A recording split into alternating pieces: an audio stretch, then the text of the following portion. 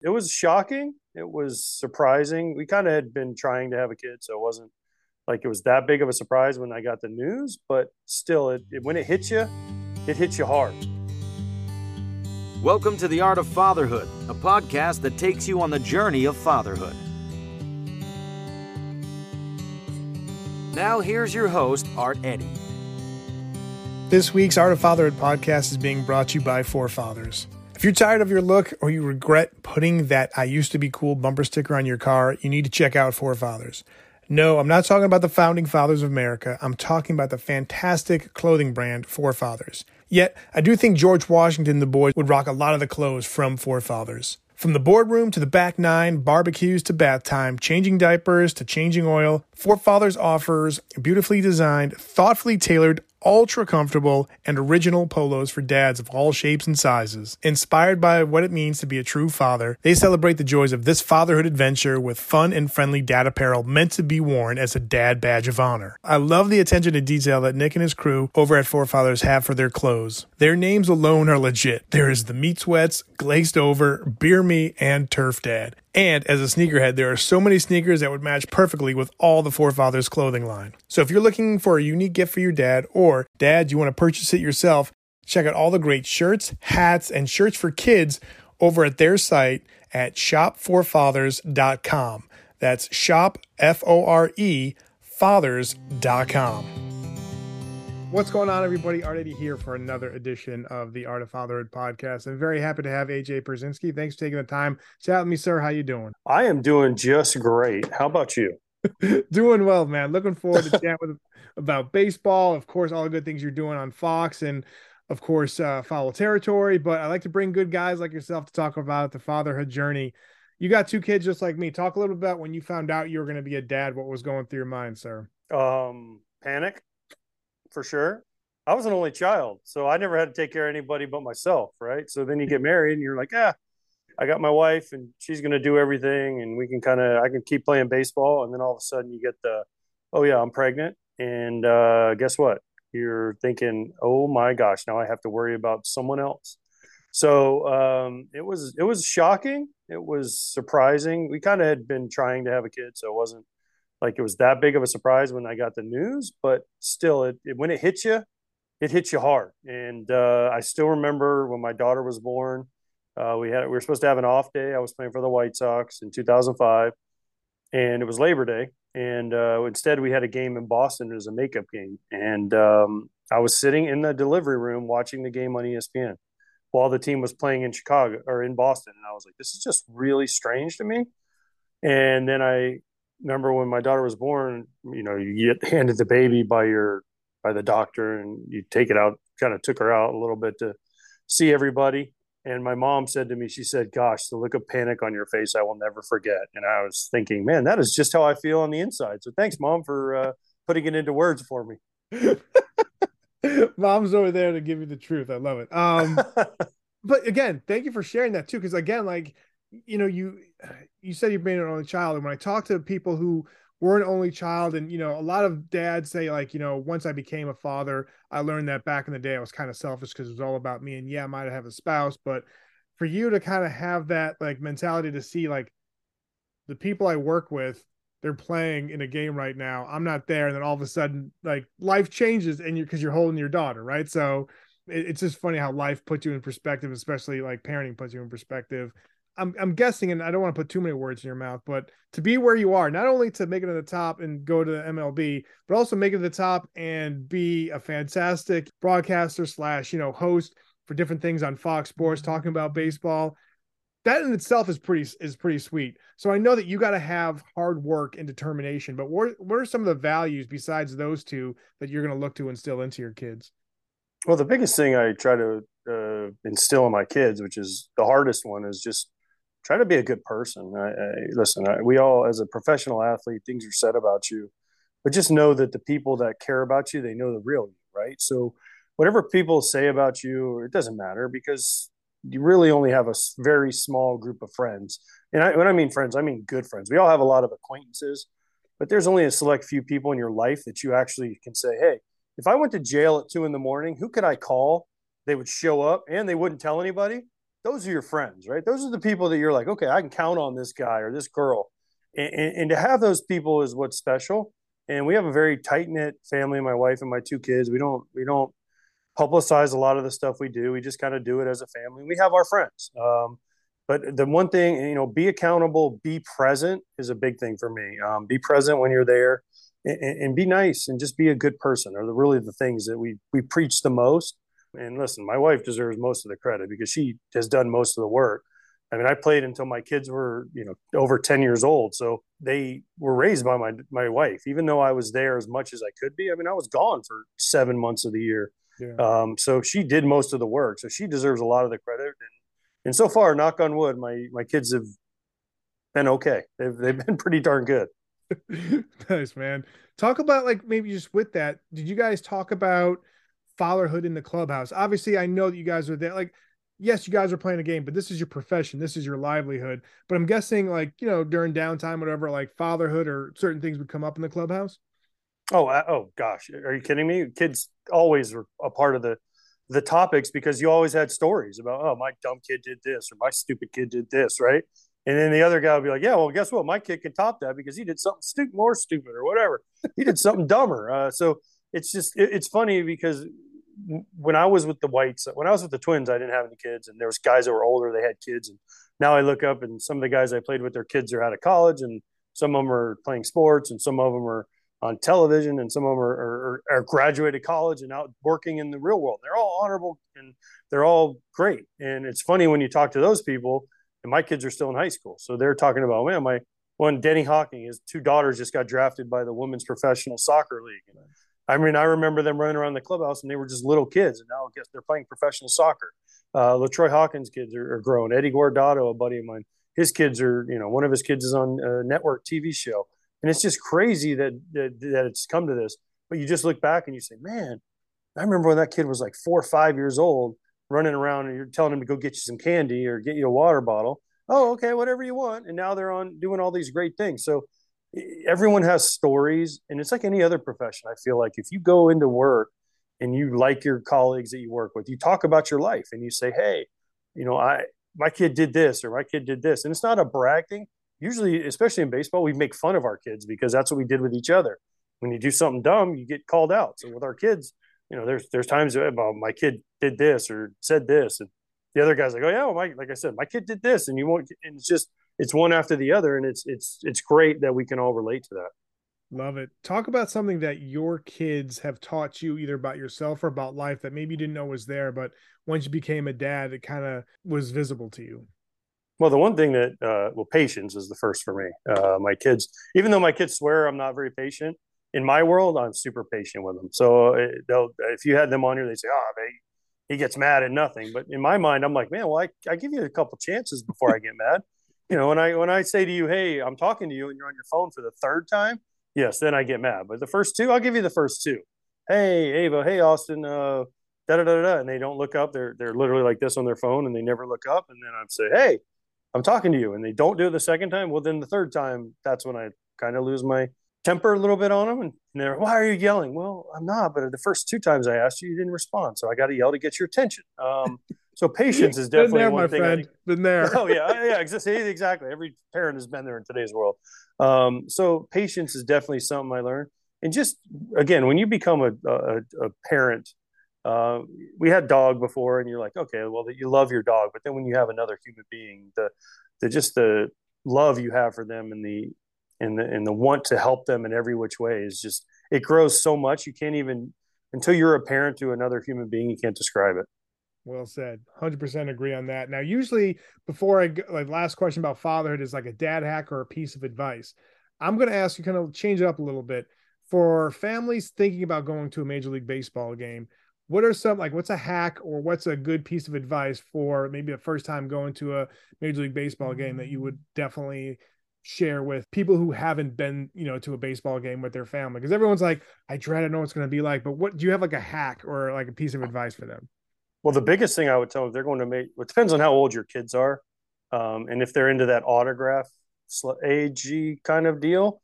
Yeah. But I would say the biggest hack for me, and I have to do this when I go to games, download your tickets on your phone before you go to the game. Make sure you have them on your phone in your wallet, because I've been there and I've stood at the gate and I'm like, I played baseball for 2 decades in the major leagues and I can't get in because my stupid phone won't download the little tickets, right? So download the tickets on your phone before you go. Make sure you have them handy. And then if you want autographs, one, let your kids do it because your kids will get more autographs than any adult will. And two, wear a jersey of the team you want an autograph. If you're at a Yankees game and you ask a Red Sox guy to autograph, guess what? They're probably not going to do it, but they'll sign all the Yankees jerseys, but they're not going to sign for the kid in a Red Sox jersey. Why? Just because that's the way it works. We want to help our fans, not other teams' fans. Yeah. Thank you very much. Great pieces of advice right there, and hacks going for, going to a baseball game. Look for deals because teams will do deals. So if you have kids, they'll do like family of 4-pack for like $40. And you get 4 hot dogs, 4 Cokes, 4 fries. So look for deals too, because all the teams do these deals. And I know people say it's expensive, but if you go to the right day and you pick the right games, it can be very affordable and a great time. Totally agree. I was just gonna say, like, I'm not saying you're playing like, do you know who I am type of deal, but like, I could not imagine being the usher being like, wait, who are you? Oh, it's happened. Especially since you're on Fox Sports, like talking about baseball. It happens. I was at the World Baseball Classic and I was like, oh, thank goodness I downloaded my tickets because the line, the list of people that were on their phone scrambling, going, oh, where's my tickets? Where's my tickets? So thank goodness I had already learned that. No doubt, man. So you mentioned, when you're playing for the Twins, that was the first time you got into the league. What was that first game like for you? Like, because whatever it is, you never forget your first. But like for you, do you remember like just what you were feeling and how that game went? I came in. It was in Anaheim. My first day in the big leagues was the day Mark McGwire broke the home run record. So it was 9-8-98. It's real easy to remember, 9-8-9-8. And we were in Anaheim, and I don't really remember much except for that moment. Yeah. We were taking batting practice, and they stopped, and they put it on the big screen in Anaheim Stadium, and they showed McGwire hit the 60-second home run. So that was a huge deal. And then I actually got into the game the next day. I came in like the 4th or 5th inning, and I was at the Twins. Tom Kelly was our manager. He said, "Hey, you're going in," because we were losing like I think 10-0 or something. He's like, "This guy can't screw this up any worse." So I actually go into the game, and the first throw I threw to second base in between innings, I swear I think I threw it over the center field fence. And I came in, and after the inning, we got out of the inning, and Ron Gardenhire, who became my manager, was the third base coach, and he's like, "Nice frickin' throw." And I was like, "Oh, you guys saw that?" Like, "Oh no!" And he was dying on me. It's like, okay, he's like, "It's okay, it happens to everybody." And so then I got my first at bat, and the only thing I said in my head was, "Just don't strike out. I don't care what happens. I just didn't want to strike out my first at bat." And I hit a ground ball to second, and I swear I've never run that fast or been that excited to make an out because it was like, whew, okay, I can hit the ball at the major league level. I didn't strike out, and that was it. I mean, other than that, it was just a blur. Right? Just a big blur. I remember I got hit by a pitch my second at bat, and Terry Collins was the manager at Anaheim, and he came out and argued that I stuck my arm into it, and I'm like, dude, it's my second big league at bat, my first big league game. You really think I'm going to try and get hit on purpose? Like, no, I want to get hit. I want to get a hit because I might never get that chance. Yeah, nice. No, okay, so one blur to another. 2005, you get to the White Sox. You guys win the World Series. Just at that point, man, like, bringing a championship to Chicago. Of course, I think they, had the Bulls and all that, but like just with, sports and all that, whether it's the Bears, the Cubs, the White Sox, whatever, like you bring in a championship, pandemonium in Chicago and all that good stuff. What are you most proud of from that year? Winning. That's it. Winning. It's about winning. When you play, stats are great. But listen, I've done a million interviews with dudes that never win. And the one thing they always say is I never got to win. And so winning in Chicago with the way it was, 88 years since anybody had won a World Series, and to be on the team and to go, we went wire to wire. People forget we won 99 games. We went wire to wire. We were first place the first day and first place the last day. And that just doesn't happen. Plus, we went 11-1 in the postseason, which is the best record of all time. And nobody talks about it. Everyone says, the White Sox, they won. Oh, yeah, who cares? But they list the greatest teams that won, and you should put us right at the top.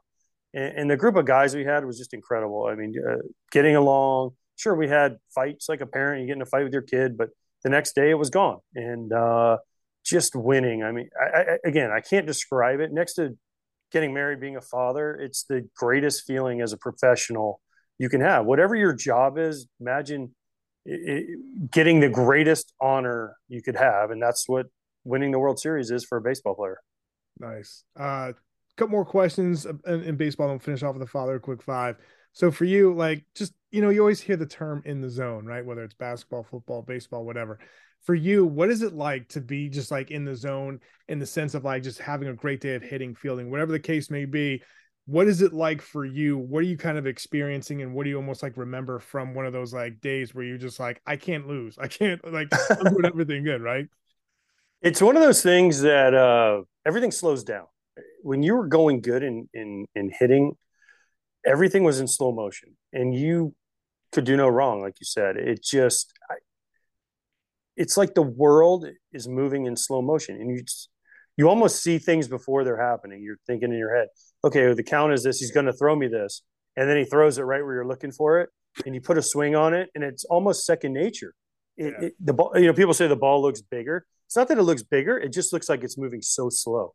And they release it, and your eyes are like, there it is. It's just what I was looking for. And then you put the perfect swing on it, and it just goes. And they're very fleeting in baseball. And those days or those weeks, or even sometimes you get like a month of that where it's just like, oh my gosh, I can't believe everything worked out. And then as soon as you think in your mind, oh, I got it all figured out, then you go for 20 and it all starts over again. So it's a constant battle in baseball. But when you get those days, weeks, months, and everything is just, you're like, oh, no one can get me out. And it's a great feeling to go to the park.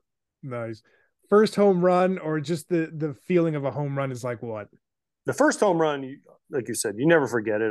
I remember Paul Abbott in Seattle. You're just running around the bases, and you just don't want to stop. You just want to keep running around the bases and enjoy the moment. It's awesome. And then home runs, um, especially at home, are great because the crowd is into it. And if you hit a huge home run in the playoffs, or you just don't, again, like you just don't want it to stop. You just wish you could just keep running and running and running.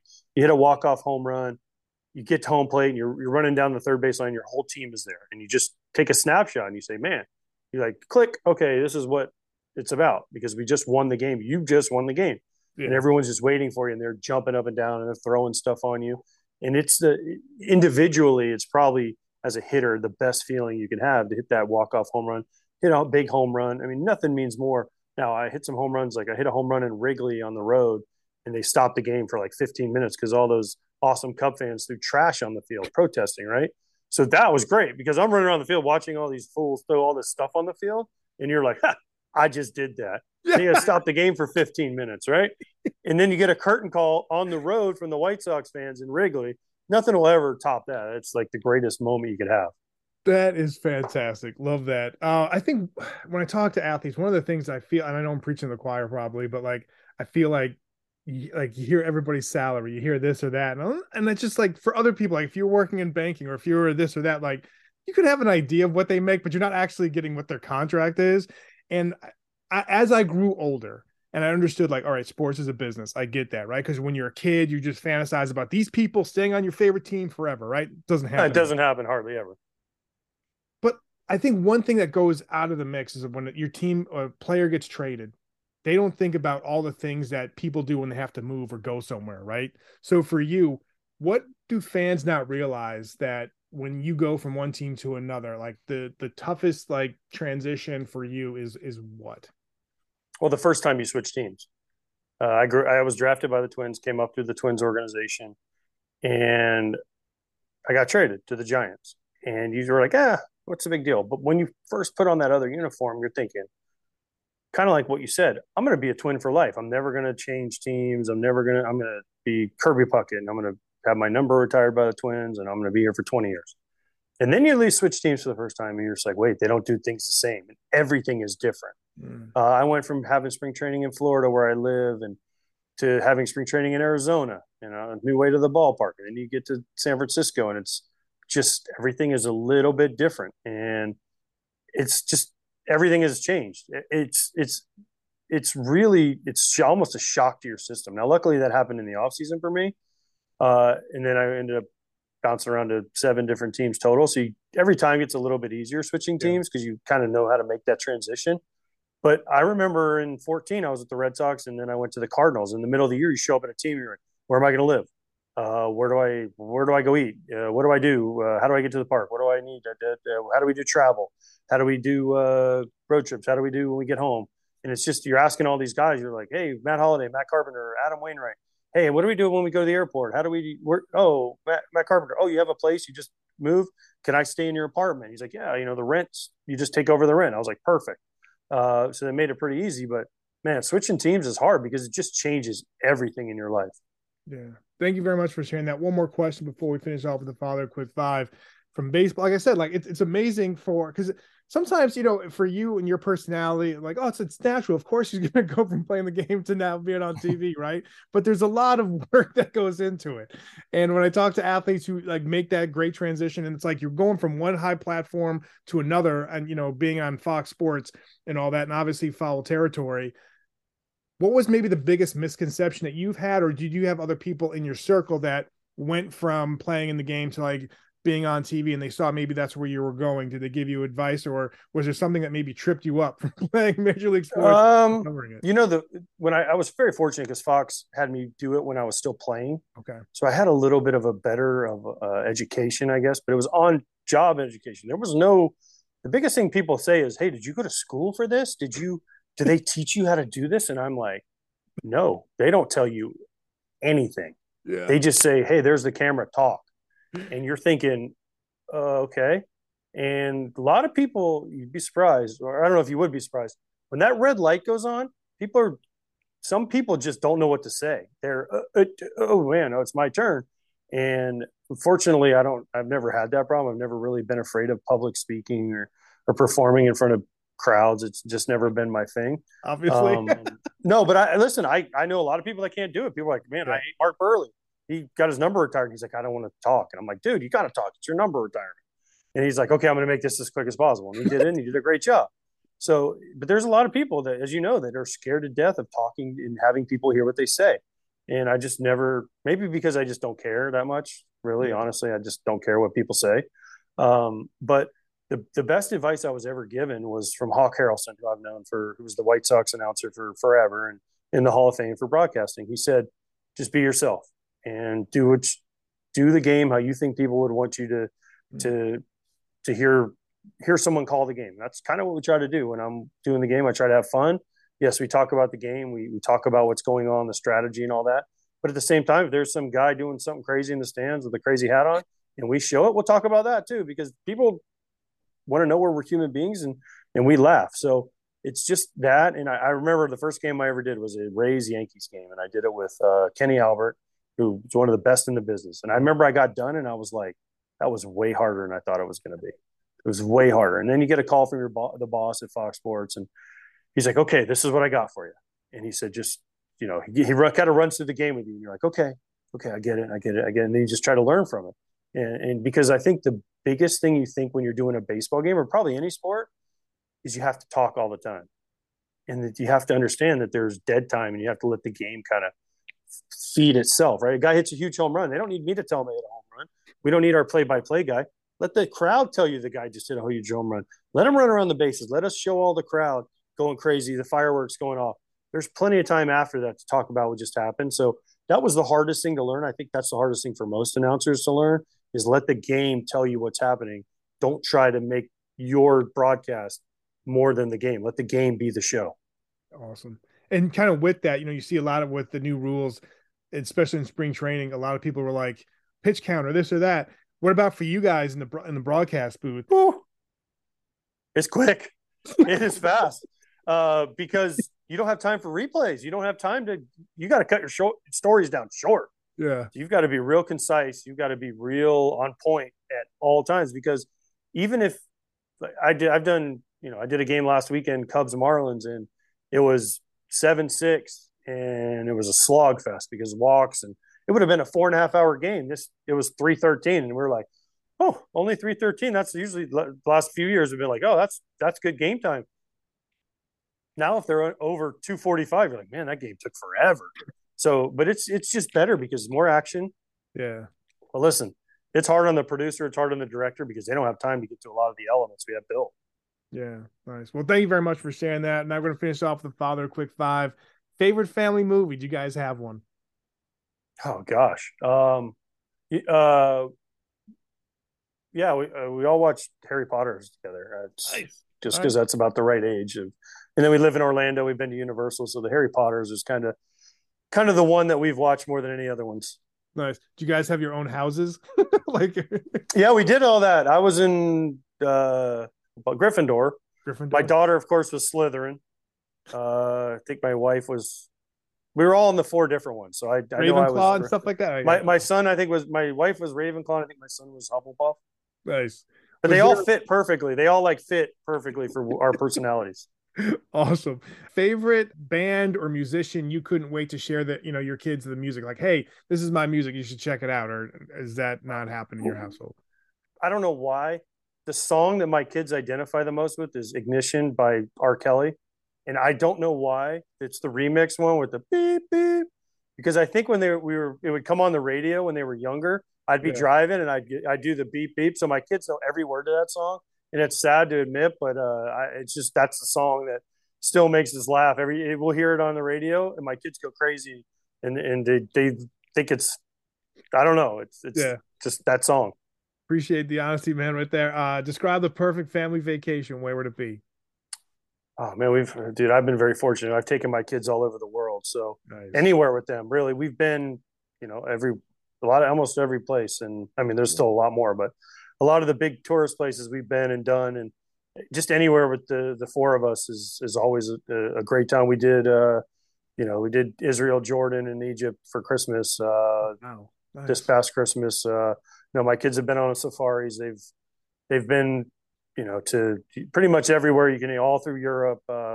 One thing we do with our kids is we travel. We travel a lot, and it's our thing. And my kids love to do it, and my wife loves to do it. I love to go places, new places, and just anywhere with those four, we always have a good time. There's going to be ups and downs like anything, but we have a good time.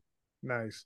So I grew up in Naperville for a bit, like when I was in like elementary school and middle school. I remember the team I was on had the Chicago White Sox hat with the C, like the cursive C. And I always loved that just because I remember the fact that like, oh, I was on that, team. It was like a White Sox player, right? So for you, favorite White Sox uniform, do you have one? Well, I love the 83s, the ones kind of with the socks, the little Yeah. batter guy, that Yeah. one was. But the one that I liked and they got rid of it was the sleeveless ones. We wore them in 2005. Okay. They were kind of the sleeveless. You kind of, show off Yeah. the muscles, even though I always wore long sleeves. But that was because I had those in high school too. So they were just always more comfortable to me and they got rid of it so they could use the blacks, which I love. The White Sox, when we would wear the 83 ones, it was always a cool thing. Nice. And lastly, top three words you hope your kids would use to describe you as a dad. What would you want them to be? Oh my God. I know. Present would be one. Nice. Present, honest with them. And then, geez, third one, responsible. I mean, Nice. responsible. Listen, if you're there, you're honest with them, and you're responsible for your actions. Most things will go right in the world, and and then love the heck out of your kids because, like, I mean, it just seems like yesterday I was holding my daughter, and now today I had a ceremony where she's going to be a senior in high school. So it's like, oh man, boy, time flies when you're having fun and when you're not having fun. Well said, sir. Thank you very much. Where can people find you on social media, sir? Oh, geez, I have to look them up. I'm on Twitter and Instagram. Hold on, let me look. It's funny you It's say that. AJ underscore Pierzynski FT, right? Yes, but one of them is different than the other one. One has two underscores. Okay. So hold on, I'm looking So that's here. probably the Instagram is the two underscore one. AJ underscore Pierzynski FT is Twitter, and then the one with two underscores is. Hold on, let me find this here. Geez, is this sad that I don't know? AJ underscore Pierzynski underscore FT. Okay, cool. So Sweet. yes, listen, if you type in my name and it doesn't have an FT on it, then guess what? It ain't me. And anyone who's impersonating me, you're an idiot because no one cares that much about what I say.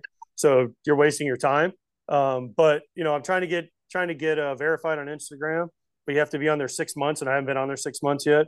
So they won't let me get the little blue checks. People are always like, "Why don't you have the blue check? We don't know it's you." And I'm like, "Well, dude, talk to the people at Instagram because they won't let me." And also check out his show, Follow Territory, and watch him on Fox covering Major League Baseball. I know you're super busy. Thank you so much for your time. I wish you and your family continued success, sir. Thanks, Art. Great show, and thanks for having me on. Thank you.